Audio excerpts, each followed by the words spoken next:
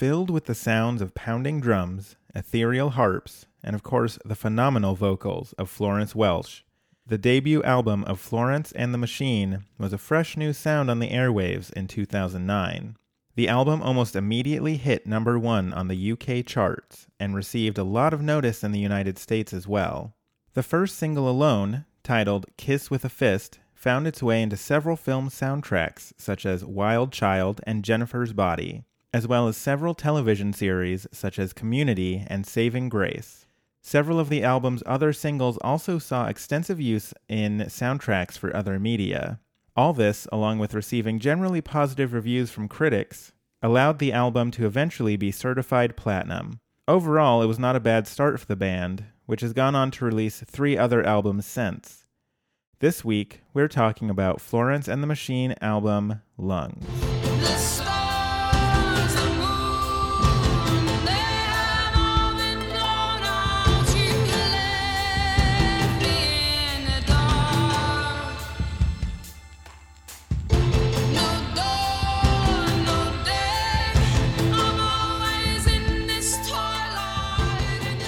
Welcome back to Any Album You Like, the podcast where I repeatedly subject myself to watching The Wizard of Oz, synced up to different albums provided by my guest. I'm your host, Ben Mooney, and on today's episode, we have Elizabeth Nordenhold from Your Favors Problematic, and I hope I said your name correctly. Nordenholt with a T, but you're close. Yeah, you're All close. Right. It's okay. Almost got it. Welcome, Elizabeth. Thanks for having me, Ben. Yeah, I'm excited to have you on. I'm a big fan of your podcast, as I'm sure you are aware. Yeah. You're like one of our first fans, actually, I think, because you got in like real early, I think, like around because I know the first one you listened to was the Frasier episode, which was episode 5. Yep. You got in early. Man, all you got to do is talk about Frasier and I'm in. You and I have that in common, so... And the album that you selected for this week's episode is Florence and the Machine's album, Lungs. So tell me a little bit about why you picked this album to do. Okay, sure. So Florence and the Machine is just one of my all-time favorite artists. I think their work is really interesting and innovative. Florence Welch's vocals are bananas. Phenomenal. She is such a gifted, talented singer. I just it's insane to me. And like their sound is really unique and interesting. And I like all of their albums a lot. I picked Lungs partially because I know it's one of your favorite albums in general. Yeah, absolutely. And I was like, oh, cool. Let's pander to the host of this podcast a little bit. Let's do that. So that was part of the reason, but also I felt like there was more variety in Lungs from track to track than some of the later albums. They were still kind of, I think, finding their sound. So like you have some tracks like Kiss with a Fist that are really like upbeat and positive, and then you have like these really ethereal songs like Cosmic Love or Dog Days Are Over. So I was like, this seems like there'll be more variety, which will maybe make this whole experience a little weirder. It was weird, so mission accomplished. I think you got that one. It was super weird. But yeah, you're right. I like Florence and the Machine in general, but Cosmic Love, hands down, is one of my favorite songs of all time. Easily top 3 for me. Absolutely. It's my ringtone on my phone, in fact. Nice. Yeah, that's good. I approve of that. And so, yeah, like, I do appreciate their other albums too, but Ceremonials is also really good. But yeah, Lungs is sort of the one I always keep coming back to. I think mostly because of Cosmic Love, which again, I mean, it's just, even when I was watching to The Wizard of Oz, like I got sort of those chills when you listen to just a really good track. Yeah. It happens to me every time. It's just so beautiful. There's this wonderful like live acoustic version that I saw of it on YouTube, and it's so beautiful. And I like watched it. I was like, not engaged, not planning to get married anytime soon, might walk down to the aisle to this song. And I literally have it saved for whenever I have to make this decision, whenever that may be. I was like, I might walk down the aisle to this song because it's so goddamn beautiful. That's pretty legit. Okay, I'll have to check that out. I've never actually seen the acoustic. I will dig it up and send you the link. Remind me after we finish recording. Perfect. And so the other thing I've been asking everybody is, what did you expect to get out of watching The Wizard of Oz synced up to this specific album? I don't even know what I expected, to be honest. I think you told me about this project. I was like, sure, sounds weird. Cool. But interesting. I had never watched it because the album that, it was the Pink Floyd album, right? Right. And I had never watched that before. It was always like this thing I had heard about. I was like, all right, whatever. But I don't know what I expected. I was a stage manager for a long time and I called musicals. So I think I really wanted a lot of stuff to musically line up in a pleasing, satisfying way, which it did and also didn't. So that's fine. Mm-hmm. But I was just like, I just want to see what this is like and talk about it with Ben and play in the space, as the kids say. Okay. Yeah, I think it's good to go in with not a lot of expectation, because a couple of guests I've had on are like, I was really hoping that this would line up, and if this specific moment lined up when the witch melts or whatever. Yeah. And then it's like, oh wow, that was 20 minutes off. Cool.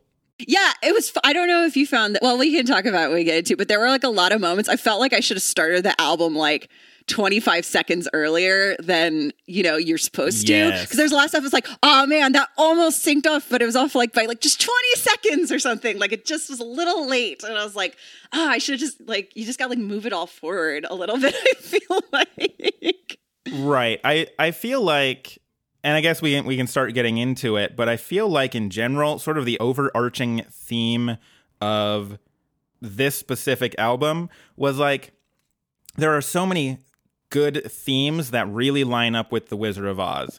She sings a lot about hearts. She sings a lot about minds. She's talking about having the courage of a lion in Rabbit Heart. There are so many specific Wizard of Oz themes that are just oh, cool. You really missed that by sometimes, 25 seconds, sometimes by 4 songs. And I really kind of wanted it to sync up with those themes a little bit more, and it just didn't seem to happen. Yeah, I don't know. It definitely, I think too, Florence and the Machine, her music has such a different tone to The Wizard of Oz and the music in The Wizard of Oz, and just the feel of it, that I was like, this is an interesting scoring to this particular scene. It doesn't really make sense. That's fine. Yeah. I feel like if you remade The Wizard of Oz in 2018 with, the faster scene transitions and or just faster cuts, a little bit more action oriented, we're maybe a little bit more accustomed to in 2018, this actually would have been a really great album to use, but comparing it to that 1939 sort of slow editing style. Yeah. this above all other albums I've done up to this point, and this is number 6 for me. Are you ever going to watch The Wizard of Oz when you're done with this project? That's my real question for you, Ben. Well, so here's the thing. I expected by episode 3 to just be fuck The Wizard of Oz, man. I can't do this anymore. Every time I watch it, I notice a little bit more detail, and I'm like, shit, they put tons of detail into this thing. This is actually really good. This was the first time I ever noticed that the Tin Man is holding a giant pipe wrench when they go to the forest outside the witch's castle. Oh, really? I'm like, what the fuck? I've watched this so many times now. The Scarecrow has a gun. Did you notice that? I was like, holy shit, why does the Scarecrow have a gun? I was so taken aback. They're in fucking medieval fantasy land with munchkins and witches, and the Scarecrow's just let's go get the witch. What do I need to bring? My Glock? I was like, what? It was insane.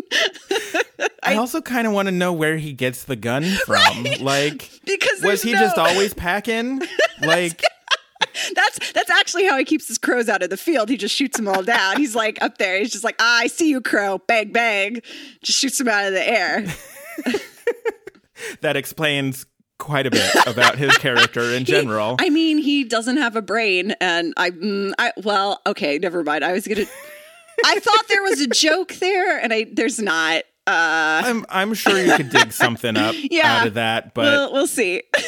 But yeah, so I've actually just been noticing more and more little details, and I'm like, oh shit, they did a really good job. Like 6 times in, I'm still noticing new stuff. You're going to be the foremost expert on The Wizard of Oz when you're done with this. I mean, it's a weird way to go about it, but but yeah. So I was expecting that by now I'd be like, oh fuck this movie. It's this I think is the playthrough where I'm like, okay, why did I sign up for this? Which, I think it's good because this first season of this is going to be 10 episodes, and originally I was only going to do 6. So I'm kind of glad I pushed that out, just because, like, I want to see how deep this how hatred or insanity or whatever goes.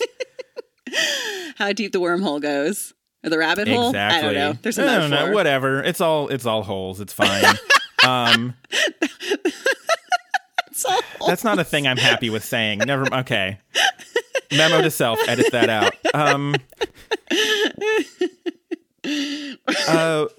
But yeah, I think just overall, if you just trimmed down the movie with a more 2018 sort of editing style, I think this really could have been good, but just so many of her songs are just really high energy, pounding drums. She has very strong like bass lines and stuff in it. Like there's always very heavy beats to all of her music. Right. And it just doesn't line up with how much is just like, oh, we're standing around and talking at each other. Yeah. Or they're just like, or like all the, like the musical numbers too in The Wizard of Oz are so like frolicky and like la la la la la la la. And you know, everyone's like skipping around. And I did appreciate that sometimes they are in fact skipping to the beat though. Like that was very fun for me. Yes. But like, you know, like it's just a totally different tone and mood. And you're like, this is weird. I'm having like cognitive dissonance over here. I don't know what to make of this.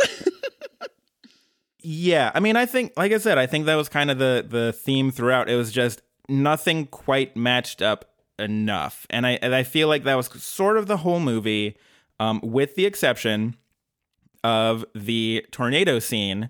Yeah, that one was good.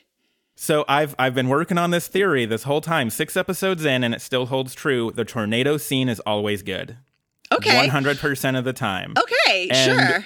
I'm waiting for the time it doesn't work. And I was a little bit nervous after the first couple of tracks.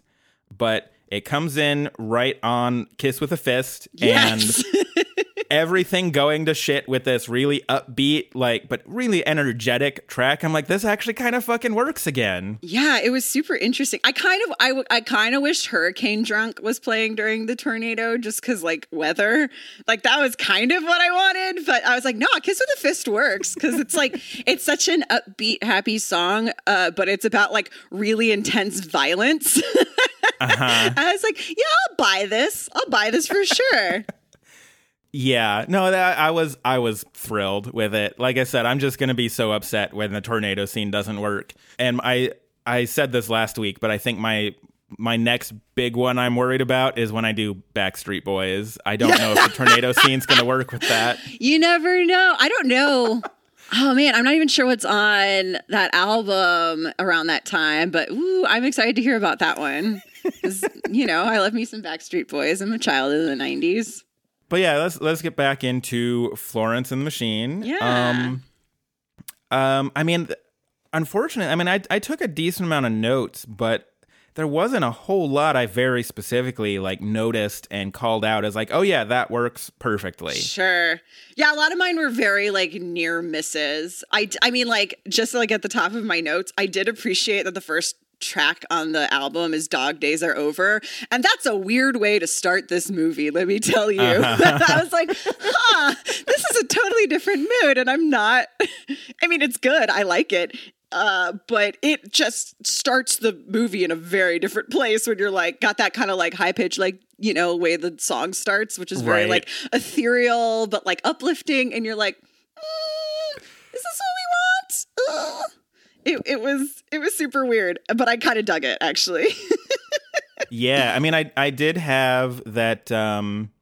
There's a perfect transition for when it goes from the opening credits to the first shot of Dorothy. Yeah, it goes right into the second verse, which is like such a big transition in the song because it's where she like goes up and hits I'm not going to try to hit those high notes because I'm not that good of a singer. It's like, you know, it's like because there's this like dead silent moment and it's just she just comes in like this ethereal thing. I was like, oh, that's nice. That's a nice introduction for Dorothy. I'm into it. Yeah, I mean, I did not have much else. I had a few, but I have to work my way through my notes. I also have a lot of like shit post notes just about the movie in general. Like things like, why are they so scared about pigs? I don't understand that. When Dorothy falls into like the pig pen, everyone's like, oh God, save her. Like she fell into like a pit of bears or something. I'm like, they're pigs, guys. Like her dress is going to get a little dirty, but like she's going to be fine. Yeah, I imagine so. I mean, I don't know specifically how dangerous pigs specifically are, but I mean, people keep them as pets. It's true.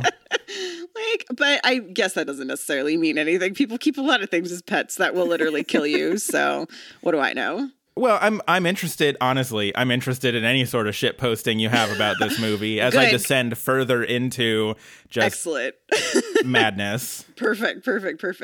Okay, I'm just gonna start like skimming my way through my notes. My notes too, I only figured out how to like adequately take notes for this project like halfway through. So the first half of the movie is just me being like, what? And then I finally figured out how to structure them.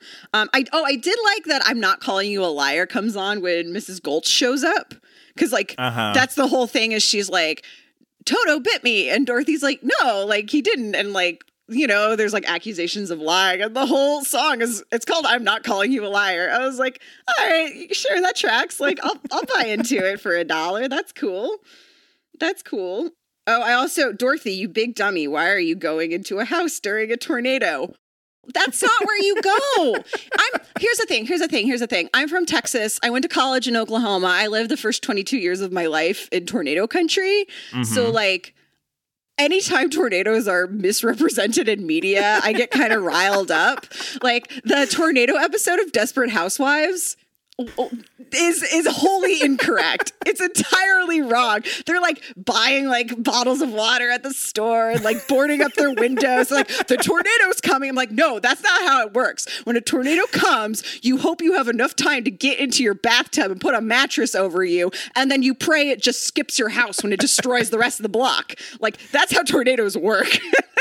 And so it's like, Dorothy, you live in Kansas. Like, why are you going into, and to her credit, she does try to like get into the storm cellar and it's locked. But then she goes back. I was just like, girl, I don't know what you're doing. Like, make a beeline for the cellar. Like, worst case scenario, go find a ditch and lay in it because that's what you're supposed to do. She literally goes and stands in front of a glass window. That's the last place you want to be. I was like, Dorothy, what are you doing?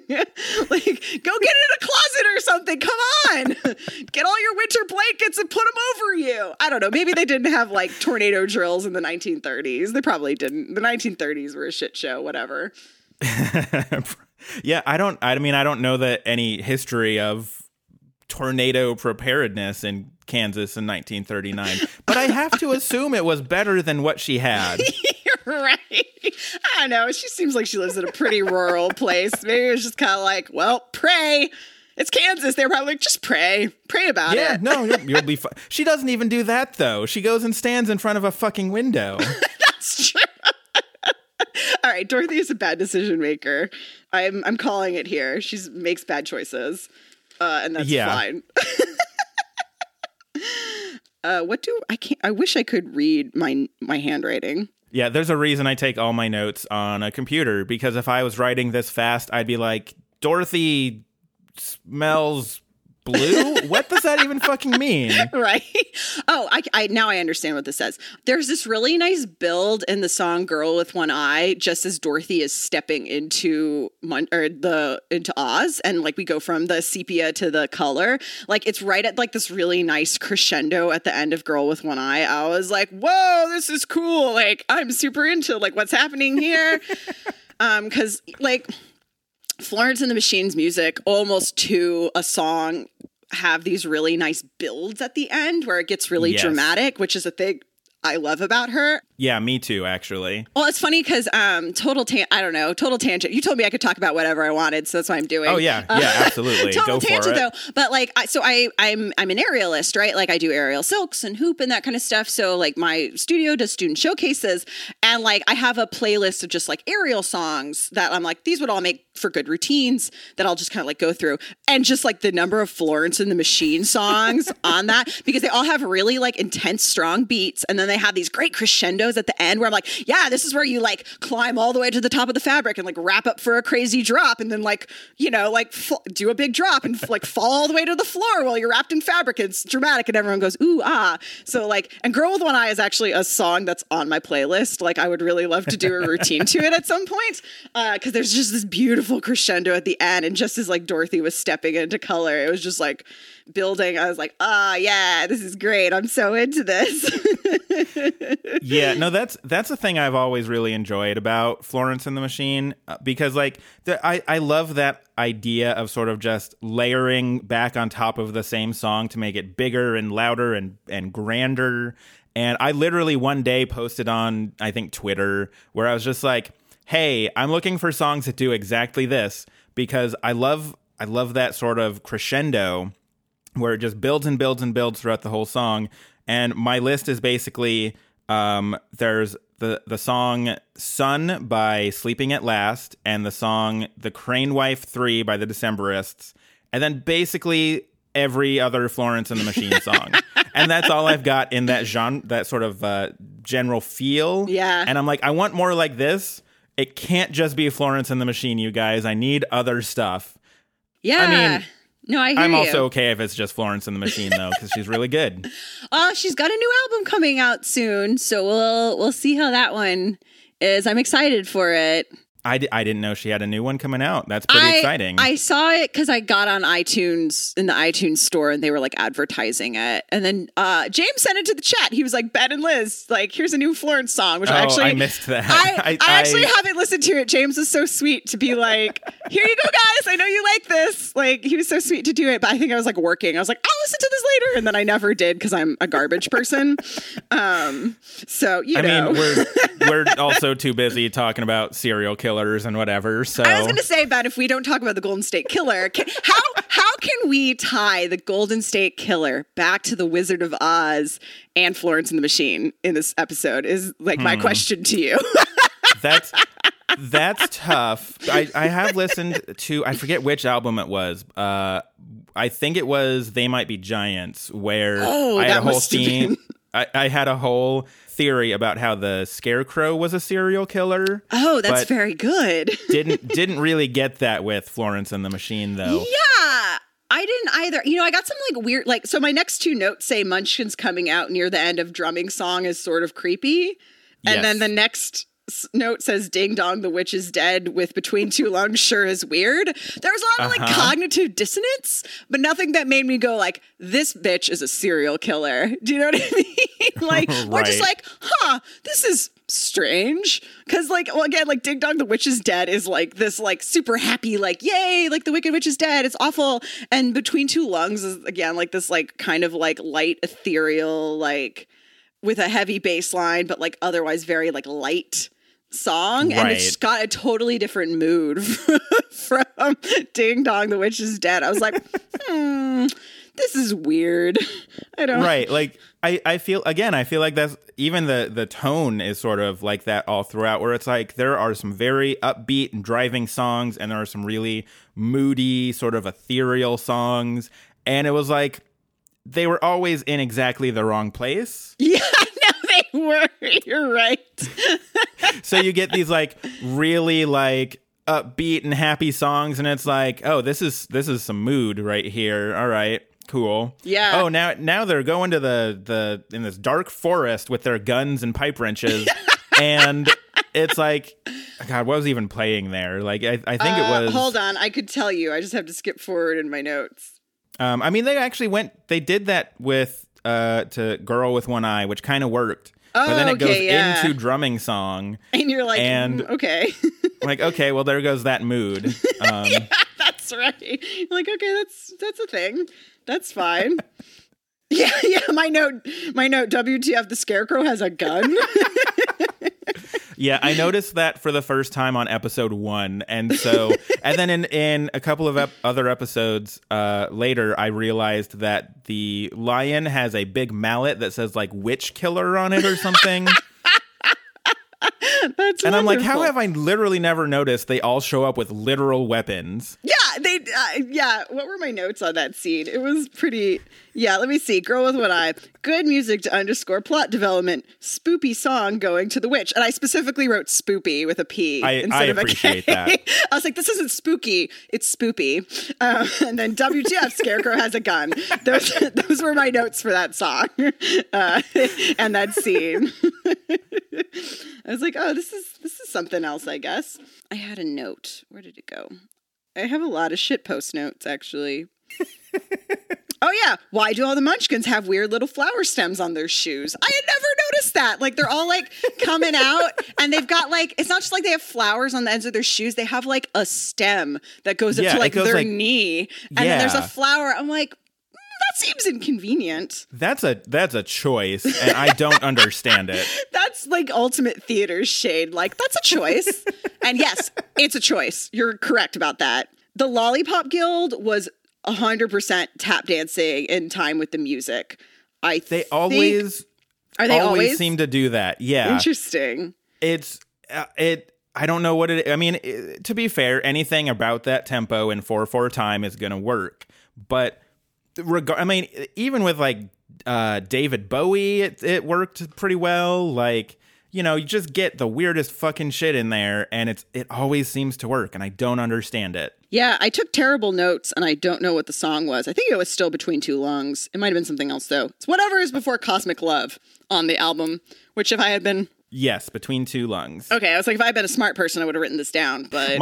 My note is literally in all caps, fuck the Lollipop Guild. What is this? This is weird. And yeah, it's the thing. It's like super weird because like the tone of the song doesn't make any sense with like what they're doing, but like it still lines up and you're like, all right, that's cool. Sure. I'm into it. Also, I will say, in as much as I have been watching this over and over again, I always feel uncomfortable with both the Lullaby League and the Lollipop Guild, where I'm just like, I feel so weird about everything going on here. No, the Lollipop it's Guild weird. looks so fucking grumpy and just doing their little weird, like, line dancing, and I don't get it. It weirds me out every time. It's a little strange. Like, also, like, this movie was made at a time where they were like, let's just exploit people with dwarfism and, like, cast all of them to be Munchkins. And, like, in 2018, you're like, I can't do that. Uh-huh. But, like, whenever this movie was made, like, that was totally kosher. And you're just like, yeah, sure, this is...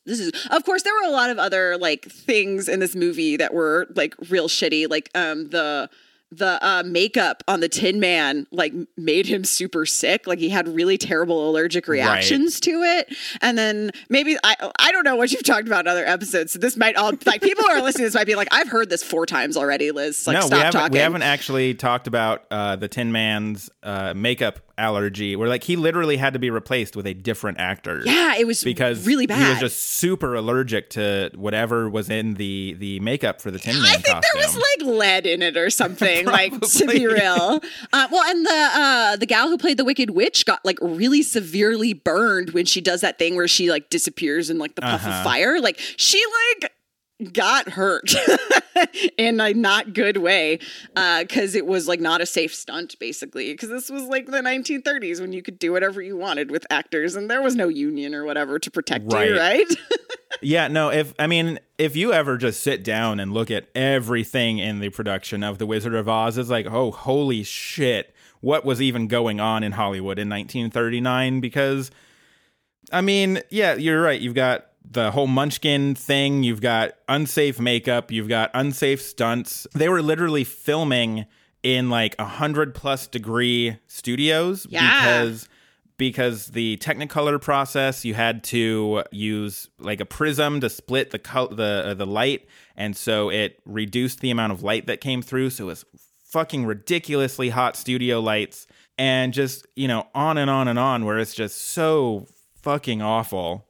Yeah, and man, it's I live in Los Angeles, and I worked tangential to the industry for like my first 5 years here. So it's interesting because obviously like there are unions now that have like protections for that kind of stuff. But like, it's interesting. It's one of those things, like the more things change, the more they stay the same. Like I've talked to people who are like, yeah, no, in the 80s, like if you weren't doing like lines of cocaine on your breaks, like you were not cool and you would not work. Like it was literally like an expectation that like if you didn't do a bump, well, that's why they call it like a pay bump, because you would do a bump of cocaine. Like, that's like an actual thing from like the film industry in Los Angeles. So like, but I mean, like even if you look at like old movies, a lot like, oh God, there's that really famous scene from a black and white film where the front of the barn falls down and the guy is like standing where the like window is and it falls around him. Like everyone's seen that clip. They just actually just dropped a barn and were like, hope you're standing in the right spot, my dude.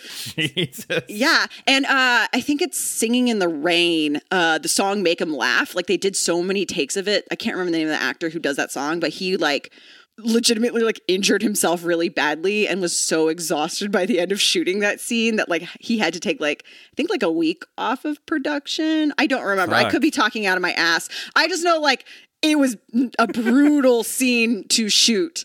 Right. And that would have been like, I think Singing in the Rain would have been a little bit after Wizard of Oz, but like kind of contemporary. So like the practices in Hollywood were not excellent at the time. Let us just say. Should we talk more about Florence and the Machine and the Wizard of Oz, though? Should we talk more about that? I'm cool with pretty much whatever. Like I said, there was not a ton of stuff to sync up, so really whatever we want to talk about is fine. Yeah. I will say that I don't think I ever realized, and it should also be pointed out, we watched to the iTunes special edition, which has the songs Swimming and Heavy in Your Arms at the end of it, which were actually both new songs to me. I have just the you hadn't heard them before? No, I had literally never heard them before. They're two of my favorite of her songs, too. Like, I love those songs so much. Listening to Swimming made me specifically, through the first time, and then sort of through the second playthrough of that album, I was like, man, Florence sings a lot about drowning. She sure does. Well, because on Ceremonials, she has both What the Water Gave Me and... what's the other one? They're both about Sylvia Plath drowning herself, though. Because What the Water Gave Me, because there's What the Water Gave Me, because they talk about like pockets full of stones, and that's how was it Sylvia Plath? I believe it. I don't know. I think it was, because there are two like female poets the same. One killed herself by putting her head in the oven, and the other filled her pockets with stones and walked into a lake. Jesus. I think it's Sylvia Plath. I'm going to Google this real quick. But she has that one. And then there's the other one, Never Let Me Go, which is also about drowning yourself. So you're just like, oh, cool. This is great. Hold on. Let me see. How did Sylvia Plath die? Oh, no, she's the one I think who put her head in the oven. Yeah. God, who's the one who drowned herself? Google female poet drowned herself. That's in your Google search history forever now. So yeah, Virginia Woolf. Virginia Woolf is the one. Okay, Virginia Woolf. Okay.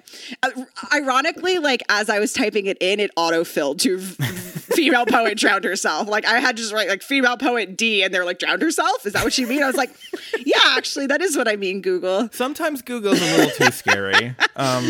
But yeah, they're both songs about how she killed herself because she filled her pockets full of stones and walked into a large body of water and drowned. And both those songs on that album are, but yeah, like Swimming is very like not explicitly about drowning, but there's a pretty heavy water motif there. Right. I mean, it's the metaphor of sort of like drowning in like alcoholism. Yeah. I guess. But I'm just like, God, she sings a lot about drowning and just being in water. And I never really noticed that until I heard Swimming for the first time. And I'm like, it's another one where she's singing about drowning. What is her deal? I'm really wondering what her zodiac sign is. Is she a water sign? I'm trying to find out. When is August 28th? Zodiac sign. Sorry, this is turning into Liz Google's stuff. 28. I want to know if she's a water sign. I don't think she is. She might be a Libra. Oh, she's a Virgo. She is a water sign. I think Virgos are water signs, right? No, I think... Are they air? They're... I don't know. I think you're going to have to Google that one, too. Oh, no, she's an earth sign. Interesting. Okay. I was like, she's got to be a water sign. She's always wanted to, like, walk into the deep end. But no, I did actually really enjoy both Swimming and Heavy in Your Arms. They were both actually really good songs. They're wonderful songs. I danced in the opening number for an aerial competition last fall, but one of the contestants, who's like a professional aerialist and super talented, did a hoop routine to Heavy in Your Arms, and I was like, yes, this is everything I ever wanted. It was just like because it's just such a powerful song that you're just like, yes, this is excellent. So. It's wonderful. I had a note. I had a lot of notes, but I had a specific note. Oh, I did like that Cosmic Love sort of syncs up to when the witch shows up, and then it like builds as Glinda is disappearing and revealing the yellow brick road. Like there's this like nice like ethereal thing. It's like, here's the yellow brick road. It's like I'm like, oh yeah, cool. That's like the harp outro on Cosmic Love is going literally as Glinda's like floating off in her little pink bubble, and I was like, oh shit, that's actually really good. Yeah, I was like, this actually makes sense too. Like it doesn't just line up, it also makes sense. Right. Which I think I could say about 3 moments in this whole experience. Right. So yeah, on that note, or are there any specific big like disappointments that you had in doing this specific album to The Wizard of Oz? I am going through my notes and trying to see, because there were definitely a few times where I'm like, oh man, I wish that had like just started like 20 seconds later or whatever. Mm-hmm. I am not sure if I wrote down any of those moments though. I did write down that the Munchkins are dancing in time with the song My Boy Builds Coffins, which was weird. Because it's as like she's leaving, right? Like it's all happy. They're like, yay, follow the yellow brick road, follow. And it's just like, My Boy Builds Coffins. Like, and it's kind of a cryptic song. I was like, this is weird. And then that one comes back like literally after the witch dies, which is pretty good too. Yeah, that was a really nice. I was like, okay, sure. Like coffins, she just fucking died. I also like that Swimming was playing like while she actually melted. I was like, that seems like appropriate. Yeah, because it starts. Or no, hold on. What Swimming starts? Right, oh no, this is the first Swimming. It happens. Swimming happens twice. Right. Because I did like that the album almost timed out perfectly with the length of the movie. Like you got through like basically like almost 2 full listens of it. I think the movie ended halfway through the last track, which I was like, oh, okay, cool. So that was nice. Yeah, that's a really rough timing because it hasn't really happened much. And it's nice when you get that sort of bookend of like, here's where it started and you know, it sort of ends right at that same moment. So, you know, it's pretty good. I was kind of hoping we would get back to at least the beginning of Dog Days Are Over, like as the credits were playing us out and kind of, you know, right? Like if that would have been that came up choice right then, so good. That would have been choice. And it didn't quite happen. We were still in the middle of Heavy in Your Arms. It's like, well, all right, that's fine. Definitely ending the movie on kind of a, you know, hard note, because that's a heavy song and you're just like, yes. So that's whatever. It's fine. It's fine. Oh, I remember Heavy in Your Arms. This is the thing I was hoping. This is one of those moments where it almost synced up, but it didn't. So the scene where they're walking into the poppy field, I wanted like the minute we see the poppies, like Dog Days Are Over to start. And this is one of those moments where we're like 20 seconds behind. So we had the playoff from Heavy in Your Arms. And then I was like, oh, but like it still sort of worked because the end of Heavy in Your Arms is pretty like ethereal. And it was okay. But I was like, I really wanted it to just be like, and here's the intro to Dog Days, because it's got just that like happy noise. And it's like, but here are flowers that will kill you. And it didn't quite sync, but it sort of worked. I was like, well, this is passable. I can live with this. Yeah, I mean, I think that's sort of just the problem. It was just very close to being good, and then it just wasn't. And which is sort of a letdown. And, like I said, this is one of my favorite albums. Although, to be fair, when we did They Might Be Giants, which is one of my favorite bands of all time, that also didn't work very well. So, oh, no. Did you do the album with Little Birdhouse in Your Soul on it, though? We did the one immediately after that. Okay. Little Birdhouse in Your Soul is literally one of my favorite songs in the world. I have literally been in the car with people in the middle of a conversation, and it will just like come on my iPod that's on shuffle, and I'll be like, I need us to pause this conversation for 4 minutes because I'm going to jam to this, and then we can pick back up where we left off. And I will fucking like crank up the volume and just like scream about after killing Jason off and countless screaming Argonauts, like I'll go all in, and then I'm like, okay, what were we saying? Perfect. Yeah. No, that's how I love that album. My favorite. So I literally have a nightlight that is a blue canary. That's so perfect. I love it. Right? It's so good. But my wonderful. my favorite thing about Birdhouse in Your Soul is that I did that at karaoke one time at this. I've done it several times, but I was doing it at this karaoke bar in like downtown Denver. And after I did it, this old dude in like a fucking cowboy hat and cowboy boots comes right up to me and he shakes my hand. He's like, "Hey man, I just love that song. You really nailed it." And I was like, what is going on with my life right now? Like, I did not expect this old cowboy to be like, "Fuck yeah, They Might Be Giants." But I'm like, all right, cool. Like, I feel apparently like everybody loves They Might Be Giants. That's the most like Denver story you could have told. I feel like Denver is the perfect mix of like hipsters and cowboys, which as a Texan who now lives in Los Angeles is like a thing I deeply appreciate, which is why when I was in Denver a couple years ago, I was like, yeah, this is like my place. Like I'm into this city. That's wonderful. Well, someday you and I will get to do karaoke, and we'll karaoke Little Birdhouse in Your Soul together, I guess. Fuck yeah, I'm into it. Let's do it. Since we've talked about someday karaoke when we're in the same city again. It's fine. They're going to do, I'm willing into an existence another PodCon, and it's going to happen. Oh, please, yes. I'm willing it into an existence. I'm speaking it, and I will it to be so. So, this is, it will be done. Yeah, I mean, I don't think I really have anything else specific to add about this experience. I feel like that just slightly missed opportunity was kind of the theme going on. Super was though, yeah. I don't think I have any other really great specific matchups. I might have a few. Hold on, I'm going through my notes. Oh, yeah. So Dog Days Are Over, when they go into the poppies, once again, going into that second verse of Dog Days Are Over synced up really well when Glinda calls the snow to wake them up. Yeah. I was like, hey, that one works there. So it just synced up really, really nicely. That one's been a good moment for a lot of albums. Yeah. Yeah, and for everybody who has been following me along on this journey at home, I will say that yet again, If I Were King of the Forest, absolutely garbage. It has been garbage every fucking time. I was like, I don't know what's happening here. Like, whatever. What was even playing during King of the Forest? Drumming song. No, that's a lie. Rabbit Heart was Merrill Land of Oz. Oh, King of the Forest was I'm Not Calling You a Liar. It didn't make any sense.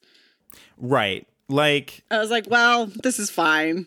I think I tried to be generous, and the end of the bridge sort of syncs up, but it didn't make, I don't know. I was like, well, no, it has been garbage every time.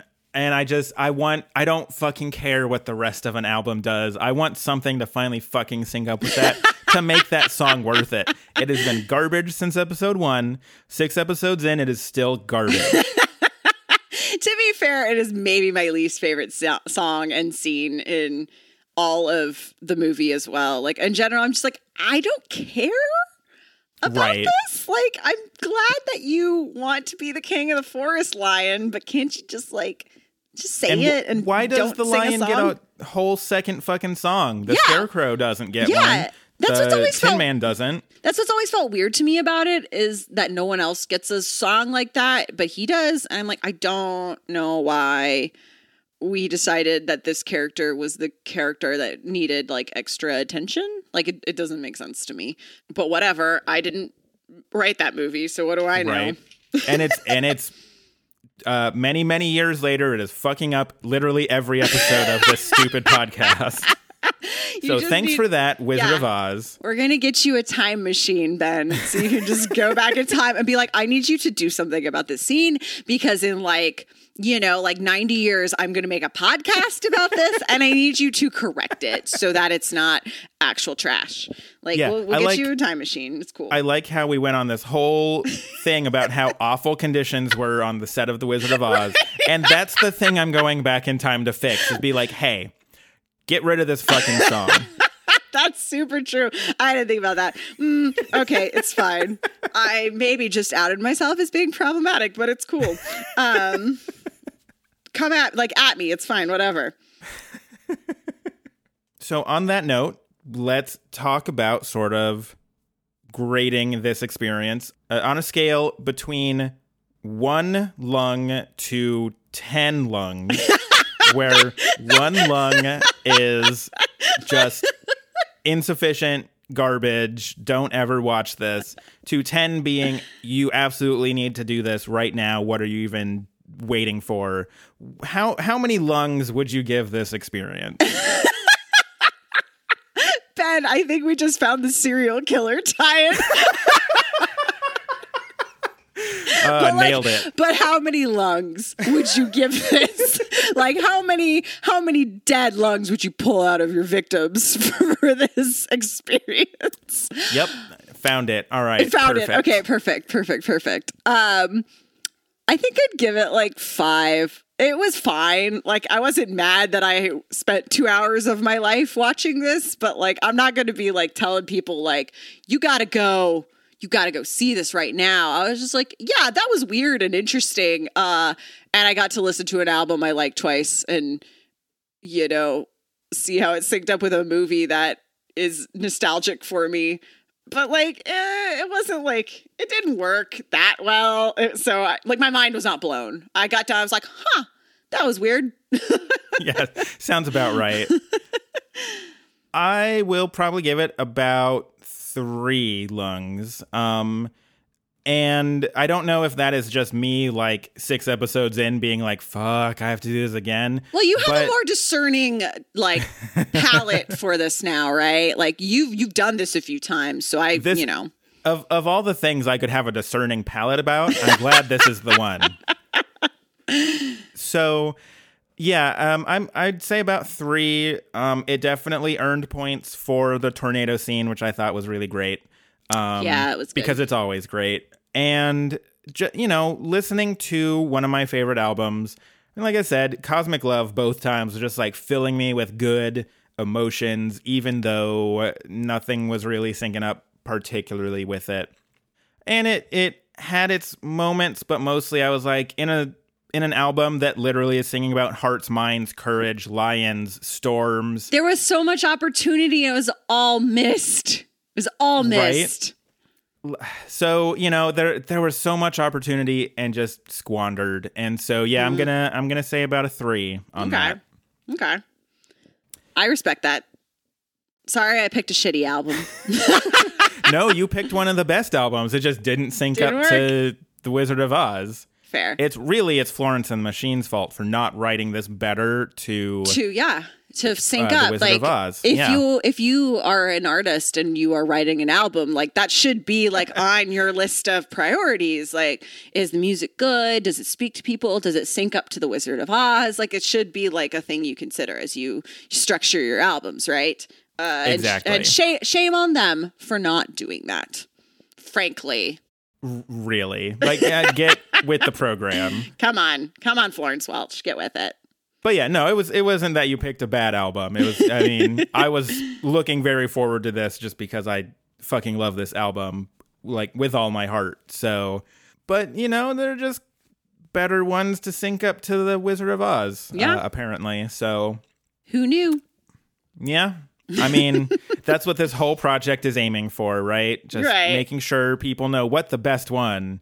Although now I do have to ask if you've got like intentions on figuring out a better album to do it with, because sort of the other thing that's been happening is inevitably somebody's like, I wonder which one is the best one to do it. Like I'm certain that one of the guests I had for They Might Be Giants has tried it with like 3 other They Might Be Giants albums because they were really into this idea. Oh, I haven't thought about that. Here's the thing. I tend to not listen to full albums. I tend to not even listen to like artists in their entirety. I tend to kind of like pick and choose songs I like. I'll be like, I like this song. I like this song. So a lot of what I listen to is like a few songs from an artist here, a few there. Like Florence and the Machine is one of the only artists that I like will buy albums from. I wonder about her other albums, how those might sync up. That might be interesting. I kind of wonder about a Fall Out Boy album, to be honest. What that might look like. Mainly because the tone of Fall Out Boy is so different. I wonder what that would look like. Also, I was just the right age for Fall Out Boy when they were big, and I've been vindicated because they've continued to put out new stuff and it's still good and I still like it. I'm like, no, this is still good. I didn't have trash taste as like a 16-year-old. They're just good. So that's a thing. So I'm kind of interested in that. I listen to like a lot of like folksy singer-songwritery stuff though, which is not super dynamic and I don't think would lend itself well to this sort of project. Like I love Ingrid Michaelson, but I can't imagine a single one of her albums that would mesh well with this. Probably not. Which is why I didn't. Or like the Weepies. I love the Weepies. They're like, actually, I wonder how their most recent album, Sirens, would sync up. It's a short album too. It's only like 30 minutes long. So that's a lot of repeats. It's a lot of repeats. So I wonder how that would sync up because I really like that album, but they're so like folksy and stuff that I feel like it might be weird. I don't know. I didn't think about this, but now I am. See, it's really my goal to just at the end of the day, like plant that seed into everybody's mind where they're just like, what is the best one to listen to? Yeah. So, okay. What is it? Are you going to like at the end of the season, like pick a best one? Is that like your plan? Well, I mean, I'm grading every one. So, you know, by the end, I'll have 10 episodes that are all graded. And, you know, so one will be the best just on that scheme alone. But yeah, I don't really know what I'm going to do when all this is over. I keep sort of talking about maybe a season 2, and I'm like, oh man, I don't know if I've got that in me. That's a lot of watching The Wizard of Oz, my dude. Like, that's a lot. Yeah. I think that's about all I had to say about this. So we hit the high notes. We hit a few tangents. You know, like we got the Golden State Killer in there, which is obviously a high priority for the two of us right now. Yeah, Mike literally, when I was talking about how I was going to do this episode today, I literally recorded the last episode yesterday. Yeah. And he's like, so when you record with Elizabeth, how much is it going to just be you talking about the Golden State Killer? You were like, probably like at least 30%. Yeah. By the time this gets released, you know, it's maybe going to be older news. We are recording this one on May 14th. It's still very May 13th? May 13th. 13th. And it is still very fresh. We're just both obsessed. And so he was like, it's literally just going to be like an hour of you guys talking about the Golden State Killer. So it's fine. It's on brand. It's on brand, whatever. So thanks for coming on the podcast. If people want to find out more about you and your podcast and what that's all about, where can they find that? Yeah, so my podcast is called Your Fave is Problematic. As you mentioned at the beginning of the episode, we're on pretty much all major podcatchers. So wherever you get podcasts, we are. Just search for Your Fave is Problematic and we'll pop right up. We're on Twitter and Instagram at PodcastYFIP.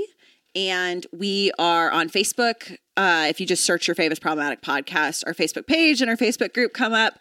The group is like super rad. That's where everyone's like talking about social justice shit and problematic faves and that kind of stuff. And it's like a really nice group too, because there's like a little community that's been built up in there where sometimes people will just be like, my husband's being really shitty about this issue and I literally can't talk to him about it. I just need to vent. And people will just be like, and everyone will like support each other. It's really sweet. And it makes I like almost cry about that community at least once a week because it's really weird to like have a community build up around a thing you made.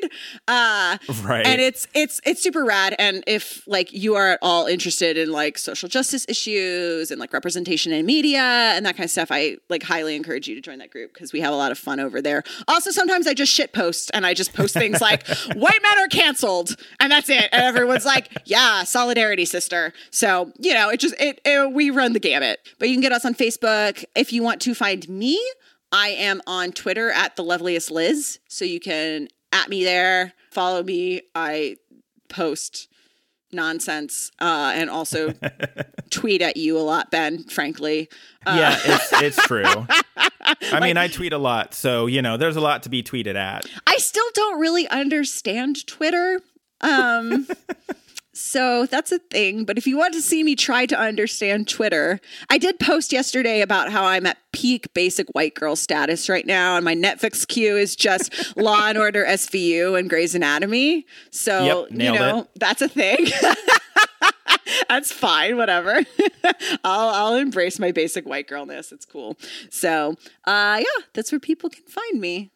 Awesome. Yeah, I have to say it's really surreal, like being on this podcast and you giving that spiel that you sort of give at the end of every episode of Your Fave is Problematic. Because, like, you know, again, like I said at the top, I'm a big fan of your podcast, and it's very good, and I recommend people go listen to it. But yeah, it's a little weird being like, oh no, this is the thing that she says at the end of like every episode of that, but it's my podcast. How weird is that? So that's very sweet. Thank you. That's very sweet. Awesome. Well, yeah, thanks again for coming on the show. Yeah, and, of course. I'm glad that it was not a total waste of time for you. And this was so fun. I enjoyed it. And I think that will do it for us this week. So until next time, I will see you on the other side of the rainbow. This has been Any Album You Like. I'm your host, Ben Mooney. If you would like to contact me about this or any other episode of the podcast, you can email me at anyalbumyoulike@gmail.com, or you can find me on Twitter at anyalbum. If you liked this episode, consider leaving a review for it on iTunes. If you would like to support me further, you can also buy me a coffee. The link for that is in the episode notes, or you can go directly to ko-fi.com/Ben Mooney. That's BENMOONEY.